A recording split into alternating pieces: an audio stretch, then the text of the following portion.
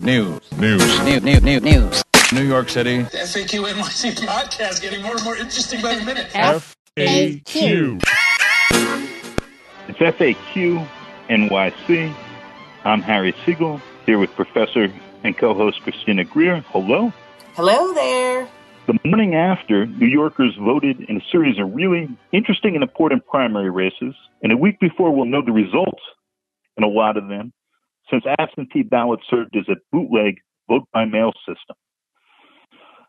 Later in the episode, we'll be talking with Eric Umansky of ProPublica about witnessing a police car hit a kid. Right now, we're on the line with Ben Max, the editor of Gotham Gazette, co-host of podcasts including Max and Murphy, and our favorite guy to talk election results with.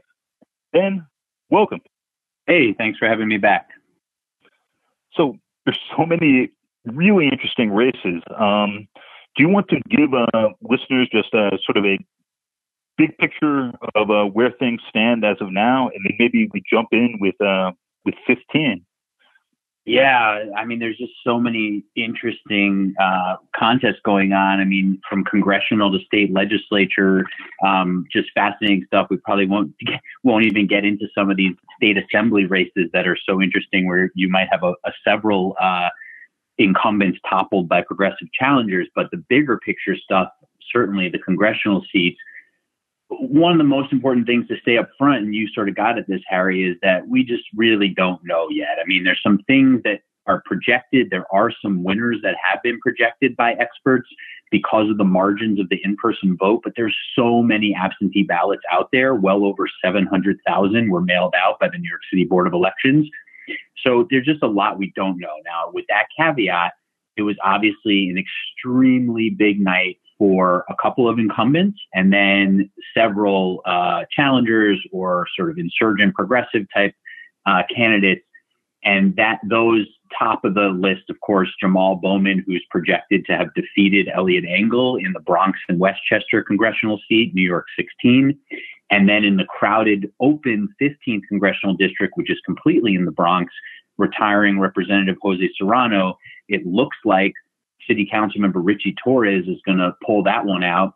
Again, a lot of absentee ballots probably to be counted, but he did so well in the in-person vote that he's looking very strong there. Those are just a couple. Of course, there's a big cliffhanger with Representative Carolyn Maloney, who represents a big part of the east side of Manhattan and then parts of Queens and Brooklyn.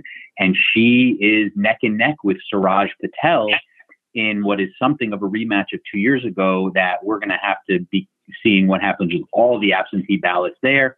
And then lastly, I'll just quickly mention Yvette Clarke in Brooklyn's 9th congressional district. Looks like she's going to pull out a primary win, although, again, a lot of absentee ballots to be counted there. Adem Bugadeko challenging her again after doing quite well 2 years ago. He came back and seems to be doing not quite as well this time around, but a lot to be seen there. So there's a few highlights top of mind for me, and some interesting state legislative races that maybe we'll touch on or maybe not. Well, okay, so let's start, Ben, and thanks for coming back. We love spending sort of post-election night with you.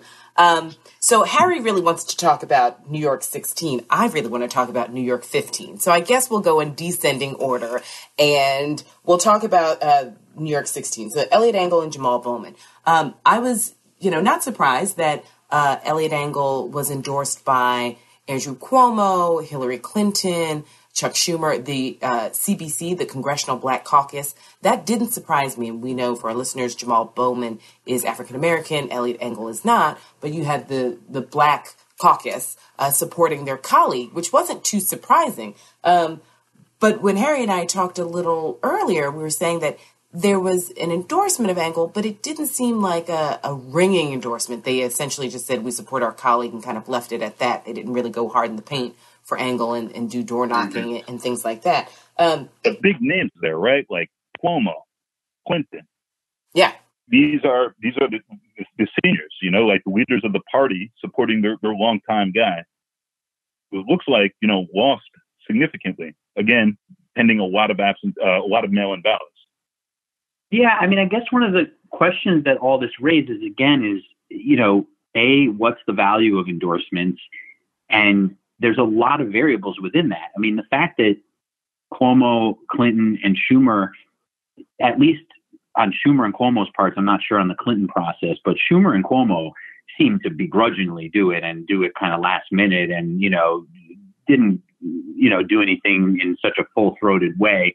You had endorsers who were going out and being in the field to drum up more attention with the candidates they've endorsed. That's not something any of those big names did. So, there's the importance of endorsers, I think, is always worth questioning. And then also, it really matters what they're actually doing for the candidate they endorse. And, if they're endorsing in time to get on some mail and some pamphlets, that's one thing. There's a lot of variables there. Are we seeing a second progressive wave in some of these races, with Engel appearing to lose, with Maloney neck and neck, or some sort of generational replacement? Like what are we supposed to make of in this very strange election season? Some of these challengers making it over the top, while others, like Adem, seem to have receded. Well, I'm interested in what both of you guys think, because, I think it's very complicated. I think there's these different lanes that sometimes converge with one candidate, I think maybe like a Jabal Bowman, but they don't always converge with others. And that's ideology. It's, demography in terms of race and ethnicity. And a lot of these districts that have certainly become more diverse over decades, but continue to be represented often by white men. And that's just not where the constituency is anymore. And then you have, sort of like the political angles and the endorsements and things like that. And then you have generational change. And that's, another aspect of demography, but I'm sort of separating race and ethnicity from, sort of age. I think all these different lanes are combining in some cases to catapult some of these candidates where you don't always have such clear-cut distinctions in a race like Bunkadeko-Clark, for example. They're just not the same distinctions as a Bowman-Engel. But I do think overall, to your question, and again, I'm very interested, what you guys think. I absolutely think we're looking at a wave here, a second wave like we saw in 2018, where so many of these, activist groups and the Working Families Party and even the Democratic Socialists of America, but lots of others that don't always get the same name recognition. And I'm not going to name them all right now, but people can find them on like the websites of the candidates who they've endorsed and their own. But, like Make the Road Action, for example, and some of these others, they're putting in this work behind these candidates where they are just, sort of able to overwhelm the entrenched incumbents a little bit, unless they're really able to get a network going to help them hold on to their seats.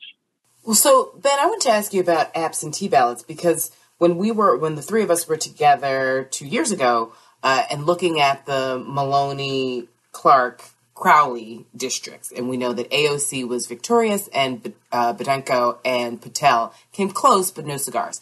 This time, as you mentioned, Adem in Brooklyn was not able to unseat Yvette Clarke, and quite honestly did worse than he did 2 years ago. But Suraj Patel, it's too soon to tell whether or not he'll be victorious just because of absentee ballots. How much do you think, and we know that there's something about the shifting of the guard and age dynamics and sort of certain New Yorkers wanting more progressive representation in Washington, D.C., but how much do you think with Maloney's district in particular, is it because many people in her district may be in the Hamptons or someplace not on the Upper East Side and possibly did not vote or bother to get an absentee ballot? Yeah. I think the absentee balloting in New York 12, Maloney's district, is such a wild card. I mean, I know that Suraj Patel and even some of the other candidates, and that one actually has a very interesting wrinkle where there were 4 candidates this time instead of 2. And one of the others, Lauren Ashcraft, actually pulled a double-digit percentage of the vote here, it looks like, at least in the in-person voting. And it's not totally clear that those would have been Patel voters, I have to say. I think people too quickly think that all the challenger voters, would have been split among or from the challengers. But I know that Patel had a very active absentee voting operation going, but I think Maloney did as well. And it's very hard to know how those ballots will break. I think there's a pretty good chance that a lot of longstanding Maloney voters did request their absentee ballots and did vote absentee. I don't know about any, what the Patel voters really will look like in terms of the absentee voting. So I think that's a huge wild card, and I don't have any way of predicting that race at all. Speaking of wild cards, it's fascinating to think, Maloney's at like 40-odd% there. Patel was saying, like, how this could have played out with ranked choice voting as that becomes a reality in New York and not in these contests. Yeah, I've been thinking about ranked choice voting, especially actually in the 15th, right, with the huge crowded field. And, Richie Torres got like 30% of the in-person vote. And, again, we'll see what happens with the absentees. But, that ranked choice voting is kind of designed to make sure that nobody wins with 30% of the vote, that you have to sort of make those other choices and then they get tallied up. So somebody shows more of a sort of broad appeal than that. So I think it's interesting to think about, I don't know, again, in the Maloney district, going back to what I was saying, that's a question of, okay, let's take Lauren Ashcraft, who is, sort of the furthest left candidate, or she was competing with the fourth candidate in the race, Pete Harrison, sort of as the far left candidate in the race. I don't know, her voters, I don't know if their second choice is Maloney or Patel. I don't know that we can totally say that. So I think it is an interesting question of ranked choice voting, but we're not going to see that, I don't think, in congressional primaries anytime soon. Okay, so I've been patient long enough. I want to talk more about New York 15. Here, I want to hear what do you think? Well, this is the podcast version, not the Chrissy Harry Ben text version. So the podcast version is this. I'm curious as to a few things. What happens to the Diaz dynasty? Seems as though it's kind of gone out with more of a whimper, and I wasn't necessarily anticipating that from Junior, and I thought Diaz Sr. honestly might do a little better than he did, just because there were so many progressive candidates. I'm curious as to what is the future for Melissa Mark-Viverito, especially if Joe Biden does not win the presidency. Sort of where does she go politically, if any place at all? I'm curious as to what Michael Blake does next, because it's apparent that he wasn't that interested in Albany. Because he ran, so he was helping the DNC, he ran for public advocate, he ran for Congress. It was like anything to not be in Albany, sure. But now that he is just going to ride out the rest of his term, I'm curious as to whether or not he'll leave politics completely or run for another seat in 2 years. And then what it means for Richie Torres to be such a young member of Congress going in. Laura Namias last night on New York One with us said that, he's a pragmatic progressive. And I think that that's such an apt term to use. I mean, he's not part of the AOC left wing of the Democratic Party, but he will be coming in as a freshman. But he does have some electoral experience, unlike, say, a Bowman or an AOC. Right. So there's a certain level of, I think, just political knowledge that he brings to the table and willingness to compromise, for better or for worse, with the establishment Democrats who were there, and many of whom he already knows just from being a city council member for so long. So I'm just fascinated by that. So I'm also fascinated that Ruben Diaz Sr. would not speak to Juan Manuel Benitez from New York One. We know that he has a long-standing history of homophobia and really egregious, offensive, homophobic remarks that he said to Juan Mel to his face, but also so much so that he was reprimanded and punished by the city council. So I thought that was also an interesting kind of fizzle out of his career as a candidate for Congress. Yeah, I'm really glad you brought that up about how he treated Juan Manuel, because that was, pretty inappropriate. Diaz Sr. seemed very upset at his election event, not doing anywhere near as well as he thought he was going to. I think it was really fascinating to watch that, because Diaz Jr. was there as well and didn't want to talk. And as you sort of alluded to, the fact that we've seen in just a short time Diaz Jr.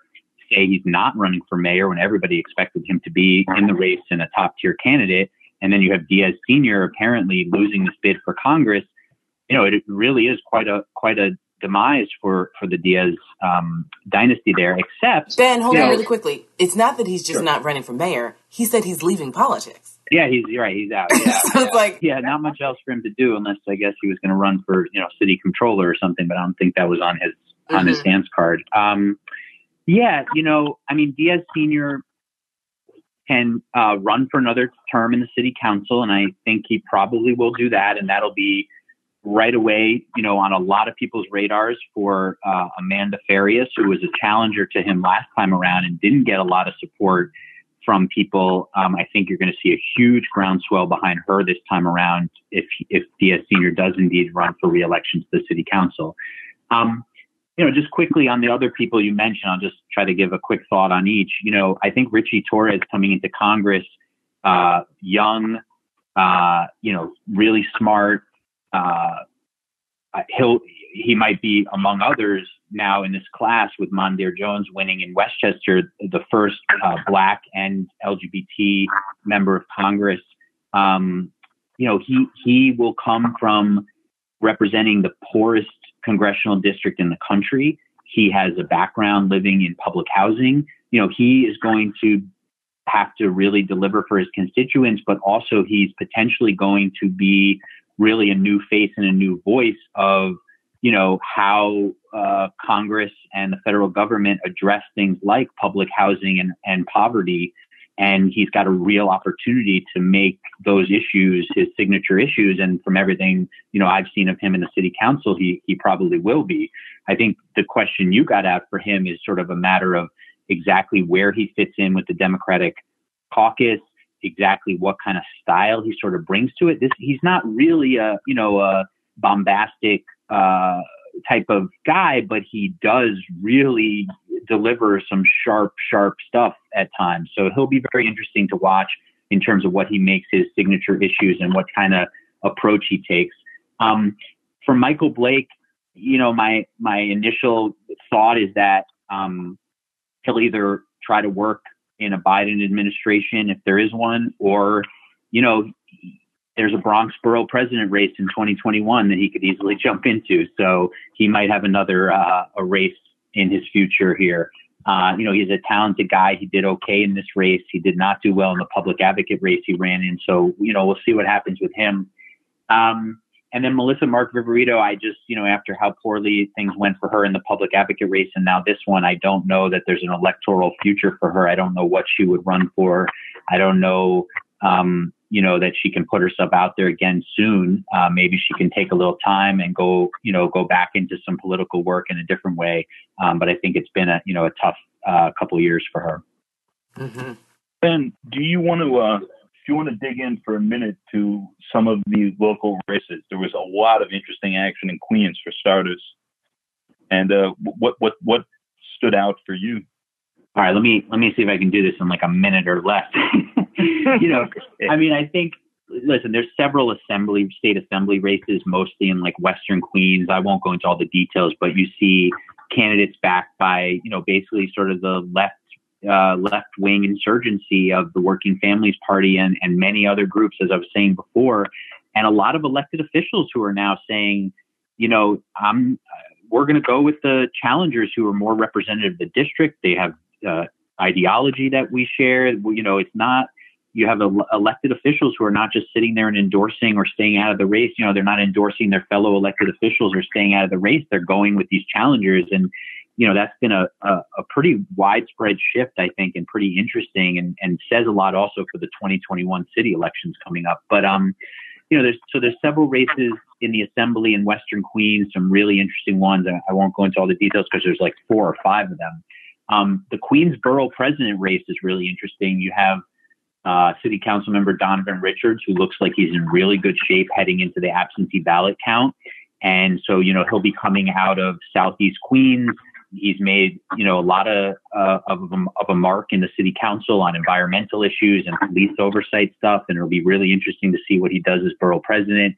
And I think he's probably got a bright future, perhaps beyond that, if he does win the seat.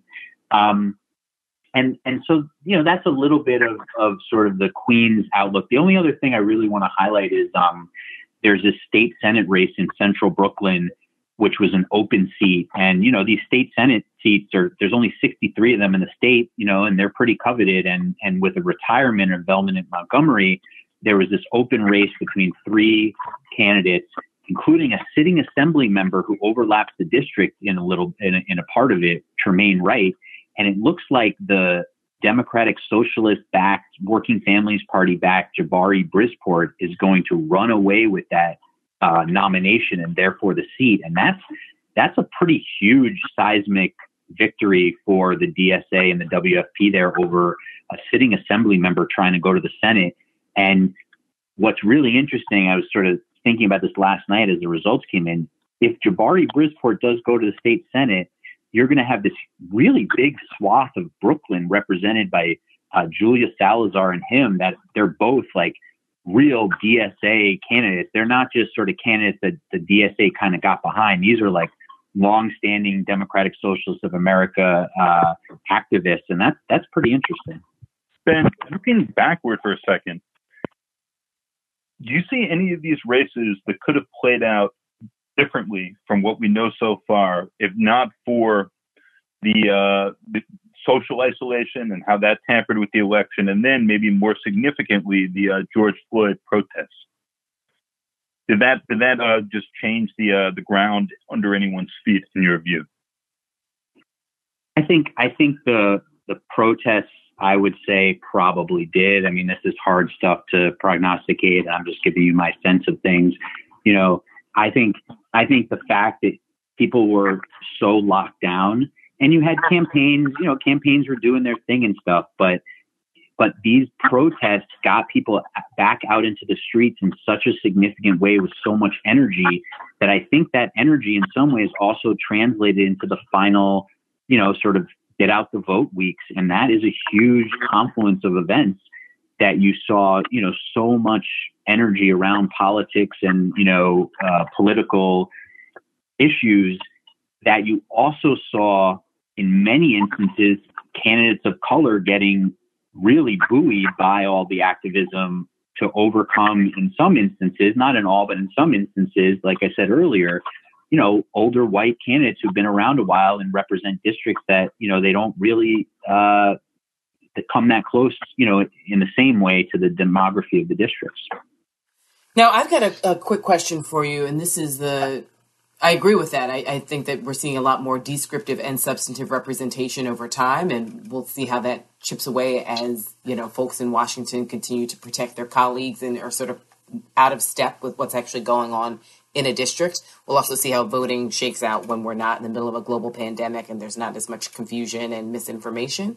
But I wanted to ask about Diana Richardson's district and for state assembly, because we see former state senator Jesse Hamilton, who was ousted by newcomers Eleanor Myrie 2 years ago, and he decided to run essentially still in his district, but for the legislature seat as opposed to the Senate seat. Where does his career go, since it seems as though he was not successful last night?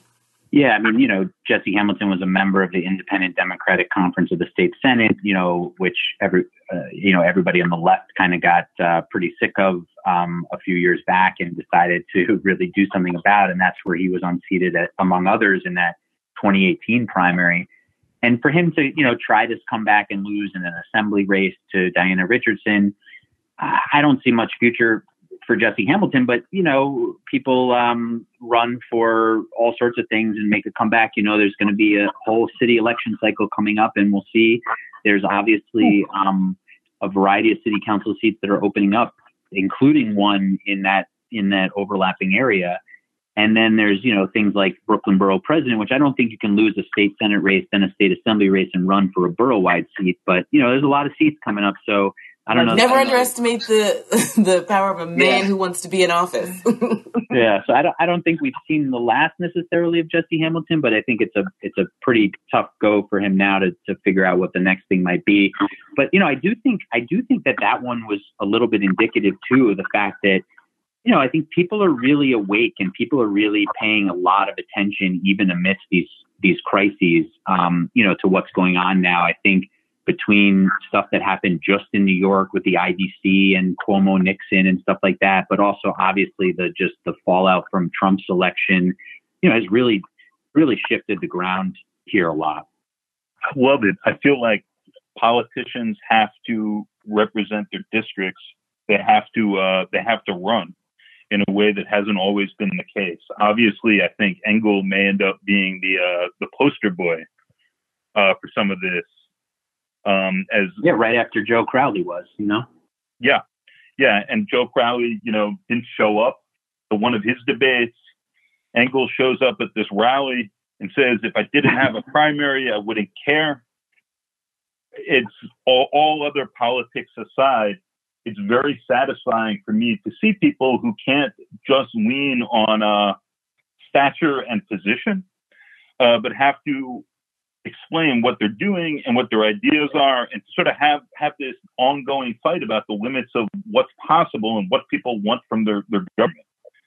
Yeah, I'll just say, real quickly, like there is clearly a massive amount of energy out there across the country, and I think a lot of it was spurred, again, on the left, there's a lot of energy, on the right as well.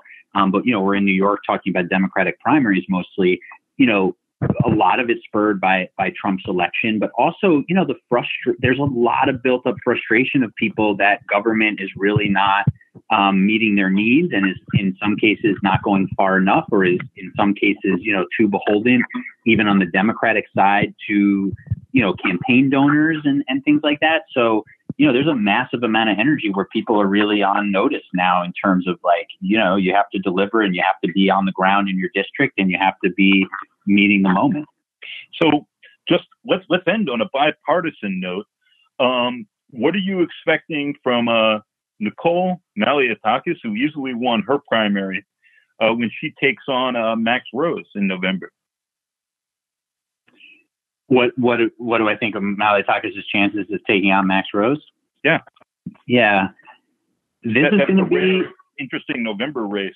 At least it's going to be absolutely. This is going to be a race that has widespread national attention on it. I mean, this is going to be one of the top 10, races to watch in the country in the congressional general election.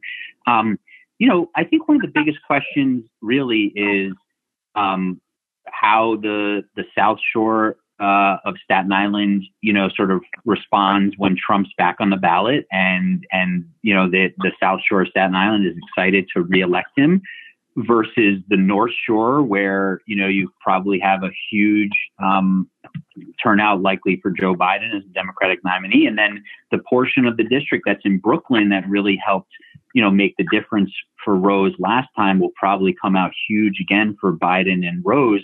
I think one of the most outstanding question marks is whether in that district you'll see some Trump Rose voters. And my sense is that there will be actually a fairly significant number of those, because I do think Max Rose is pretty popular. He's got some issues with some of the folks on the sort of center right and far right about, voting for impeachment and things like that. But I think he's fairly popular.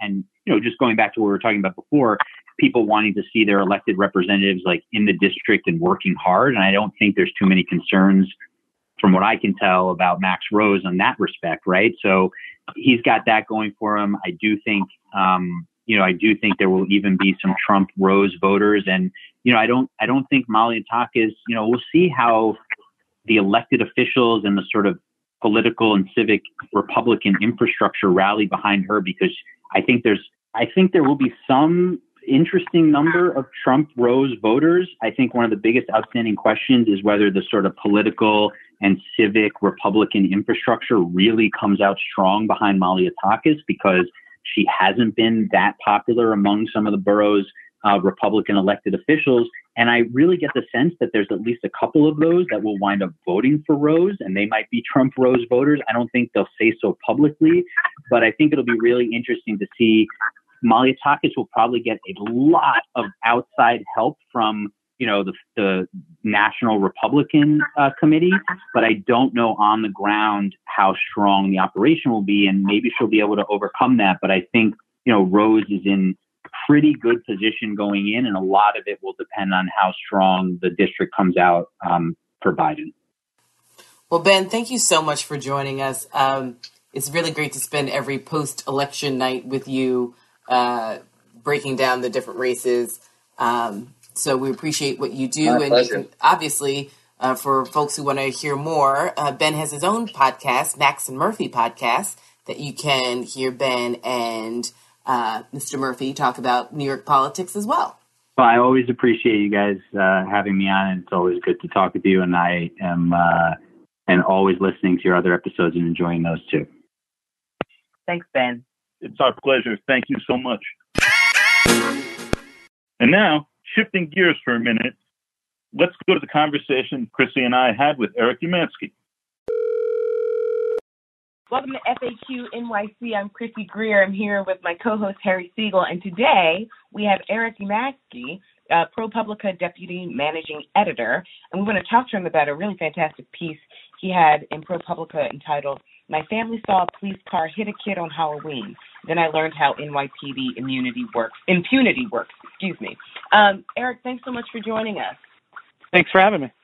And you're joining us from where again? I am right now in Woodstock, New York, sitting by a creek. Okay, so that's the lovely ambient noise that we hear in the background. Yeah. So Harry and I were discussing your piece, and I got to say, Eric, when I was reading it, my blood pressure was through the roof. I would argue, PTSD to a certain extent. Reading this piece, knowing what the outcome could have been.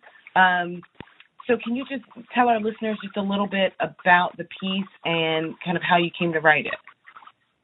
Sure. So I live in Brooklyn, and last Halloween, my family was, like a lot of folks, out trick-or-treating, and we live in Carroll Gardens, and my wife and our 6-year-old daughter were coming back from a friend's house, and we're walking down Court Street, which, for folks who know it, is the kind of main thoroughfare of the neighborhood, and particularly busy on Halloween with lots of kids. And all of a sudden, she sees a couple kids, teenagers, running, and a NYPD unmarked car going up Court Street, which is a one-way street, going up Court Street the wrong way. And all of a sudden, this kid tries to sort of run away, runs into the street, and the cop car hits him. The kid flies onto the hood of the car. Cop car stops. Kid smacks to the ground. You can sort of hear the crunching, of a kind of body hitting the ground, and actually pops up and runs away. And my wife and daughter are watching all of this, and thus began what was just one of many troubling things from the NYPD that night. What they then did was turn their attention actually to other kids who were just nearby and didn't seem to have anything to do with the kids who were running. They were younger, they were smaller, but they were also black. And the police ended up arresting 3 of those kids, one of whom they tackled to the ground and either pointed a gun or a taser. They took them to the station. Parents said the NYPD didn't notify the families and held them for hours, didn't let the family see them. And your daughter was seeing all this just as these kids, a 12-year-old, right, and a 14-year-old and a 15-year-old are being arrested. Yep. My daughter, 6 years old, in first grade, was watching all of it. And by the way, she wasn't the only little kid watching it. Some of the kids who the police were questioning had been trick-or-treating with their families. And so a little girl about the same age as my daughter, the little sister of one of the boys, was watching too. And so all of that happened, and my wife had told me to come out at some point and watch what happened, and I did, and I went to the station later, and talk to family members. And, you know, I'm not a cop reporter, but I was left with a lot of questions. And I tried to get the NYPD to answer those questions, and basically what they said was more or less, we didn't do anything wrong. In fact, what they eventually told me was what your wife and daughter saw, they didn't see. That the NYPD car didn't hit a kid, that the kid ran over the hood of a stationary police car. I mean, literally, basically, they were like, the car didn't hit the kid hit the car. And this is from Al Baker, right, who's the Deputy Commissioner of Public Information. Yep, former New York Times reporter. Yep, former Times cop reporter, yeah. And, you know, I had actually never worked with Al before, but, you know, I knew his byline, and I figured, you know, he'd give it to me straight. Quite frankly, I even emailed his Gmail account at first because I figured, well, maybe he's going to give me the, like, inside dope or whatever.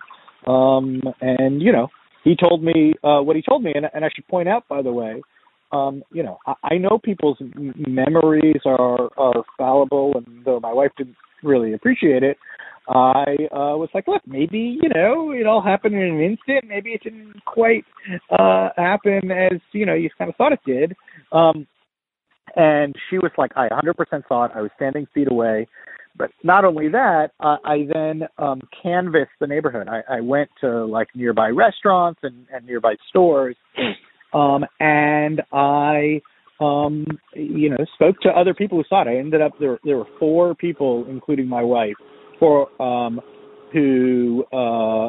saw it, and one of whom, a waiter, told me he had, you know, I basically went up to the restaurant and I said, "You guys see anything happen on Halloween?" And the guy said to me, "You mean the kid who got hit by the police car?" And you know, he had a very clear view of it and ran through exactly what happened. That, you know, then the police told me all those people didn't see what they thought they saw, and it was at that point, you know, that that to me ended up being indicative of something much larger, which, you know, as I wrote, was NYPD impunity. I then looked at how does discipline work? How is the NYPD held to account when police officers do something wrong? And this Civilian Oversight Board, the CCRB, after I did a tweet storm about it, said that they were investigating, and then I started talking to folks from the CCRB, and I had kind of been pleased with myself and figured, yeah, well, my work here is done. The Civilian Oversight Board is investigating. But in fact, no. The NYPD has complete authority over any discipline that could be handed out there. The Civilian Oversight Board has none. They make recommendations. They make recommendations. They make recommendations that the NYPD and the commissioner can decide to overrule. They can decide to downgrade. They can, by the way, take cases away from the CCRB before they even get to the point of making recommendations. Eric, just one more point in the story I want to get to, just as I know. You talked to one of the mothers of the one of the boys who was arrested, and you look for the police report about this, obviously, in the course of reporting. Can you talk about that conversation, your conversation with this teenager, Devin, as well? Yeah, so I had been in touch with a number of the family members, again, trying to understand their story and trying to understand, by the way, the effect that this has had on all of them. And I ended up sitting down with this boy, Devin, who's a very shy, quiet kid in 9th grade, whose birthday was the day before Halloween. And his mom, Davika, And I talked to him about what had happened. And, one of the things is the kids had been released without being given any paperwork, without any records. And the police had told me, again, Al Baker had told me that they were going to be charged with something called obstructing government administration, which is essentially resisting arrest. Right? No underlying crime, but you were resisting arrest in some fashion. And then I looked for records of that, and I could find no records of that. And Devrin's mom also looked for records of that, and she couldn't find any records. And she should have been able to find records because she is, it turns out, a school safety officer, meaning she works for the NYPD. And none of this stuff existed. And, that makes accountability even harder to come by because, as she said, I have no paperwork, I have no records, all I have is a story.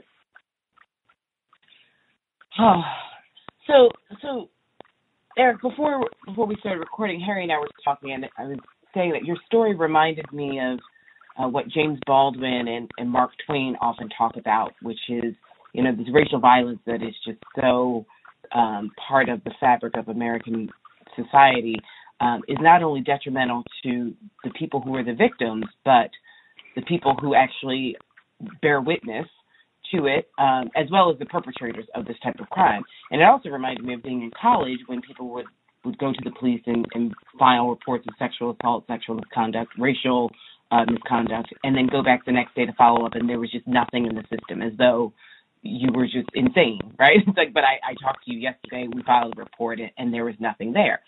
So we're getting more and more of these stories about, we know that there's this underreporting, but you bring up an interesting point. It seems as though there's an undercounting, too. I mean, we can't count what's not even there. Is that essentially what you're saying? Yeah. I mean, there is, it is as if it went into a memory hole. And look, I mean, Carroll Gardens is a wealthy neighborhood, thick with journalists, and with people eating out that night. My wife happened to be there and to, take photos. Lots of places where you don't happen to have journalists walking by, right? So, yeah, I will also tell you, I mean, very specifically in terms of undercounting.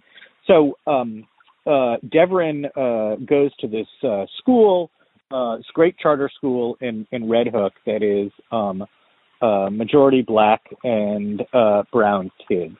And on the back of their student IDs is it's a little thing that says what to do if you're stopped by police. That's how common it is. It has instructions on the back of their student IDs. And so I asked the head of the school, a woman named Natasha Campbell, who's great, by the way, and I said to her, and helped me arrange the meeting with Devrin, and I said to her, well, how many of your kids would you guess a year are stopped? She has about 300 or 400 students there. And I had no idea. And what she said to me was, I guess at least 40%. And then she stopped and said, actually, those are just the cases I know about. I bet you it's higher. And we actually at ProPublica at one point tried to pull police data on stops in the area. And we found very few incidents recorded. Now, it's possible that Ms. Campbell is not correct in the number. It's also possible that the NYPD is undercounting.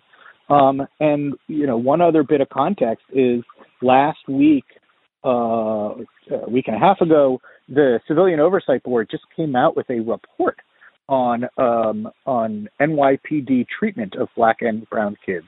And what they found was a significant pattern of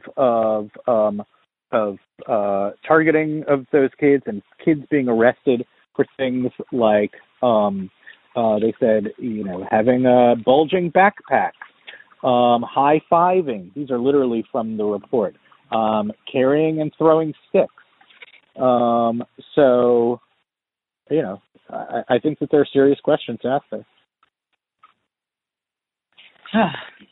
Eric, just one more question for you here is, what, as somebody who doesn't do police reporting regularly, who saw what seemed to be a fairly straightforward sequence of events, and then it seems to get murkier and murkier the further into official channels you go. What struck you as different from other reporting you've done? What did you find parallels in trying to report on the NYPD and a specific arrest? So, I as you say, I'm not a cops reporter. Hell, I'm not even really a reporter at all. I basically, move words around at ProPublica and go to meetings, now on Zoom. And, I'm an editor. And so I, just did the basic stuff. And if I had simply, relied on what the police statement said, I mean, I have to say it had very little relation to what my family saw and to what other people saw. So it didn't take particularly advanced reporting or anything. I just spoke to people, and I spoke to people about what they saw, and I didn't leave it to the police to simply use their account. And I will say, to add, I want the police's account. I mean, I desperately want to hear their perspective and understanding of things. And even now, when I was doing this story, I reached out to the NYPD with a detailed list of questions, not just about that night, but about NYPD oversight and how discipline works. I sent them detailed questions 4 times. I sent them the story yesterday once it came out and said, if you guys have any comment, please let me know. I'd be eager to hear it. And all to Al Baker too, and I have not heard back. So Eric, just really quickly, I know you're not a cops reporter, but having experienced this, and you actually followed up, you tried to get to the bottom of things. What do you think needs to be done? Because it seems like there's a failure on the precinct level. There's clearly a failure at the larger NYPD leadership, but there are also some gaps in what the CCRB can provide and does provide. So what would be your recommendation? To me, what this really highlighted is that there's an area of sort of changing the police where there hasn't yet been scrutiny, as much scrutiny as there's been in some other areas. So, 50A, this police, this law that shielded NYPD and police discipline across the state from being disclosed, made it literally illegal to disclose it. That's been repealed. And so now we can know about which police have been disciplined and not. But, there's this fundamental question, and this is what my piece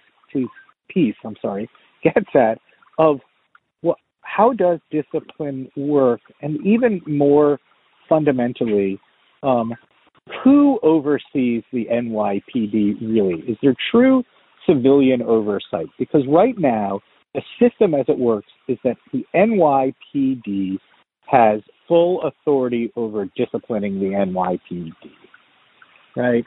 And civilians in practice don't really. And I think that's a conversation to be had. And that's not just about, culture. It's about literally rules built into the system. And this discretion that the NYPD has and power has that is baked into things. And I think it's a discussion worth having about whether or not that should change. Eric, thank you so much for taking the time and going through this. I strongly encourage listeners to go to ProPublica and read the piece. My family saw a police car at a kid on Halloween. Then I learned how NYPD impunity works. Thank you guys very much for having me. I appreciate it. Enjoy the creek. Thank you very much. FAQ.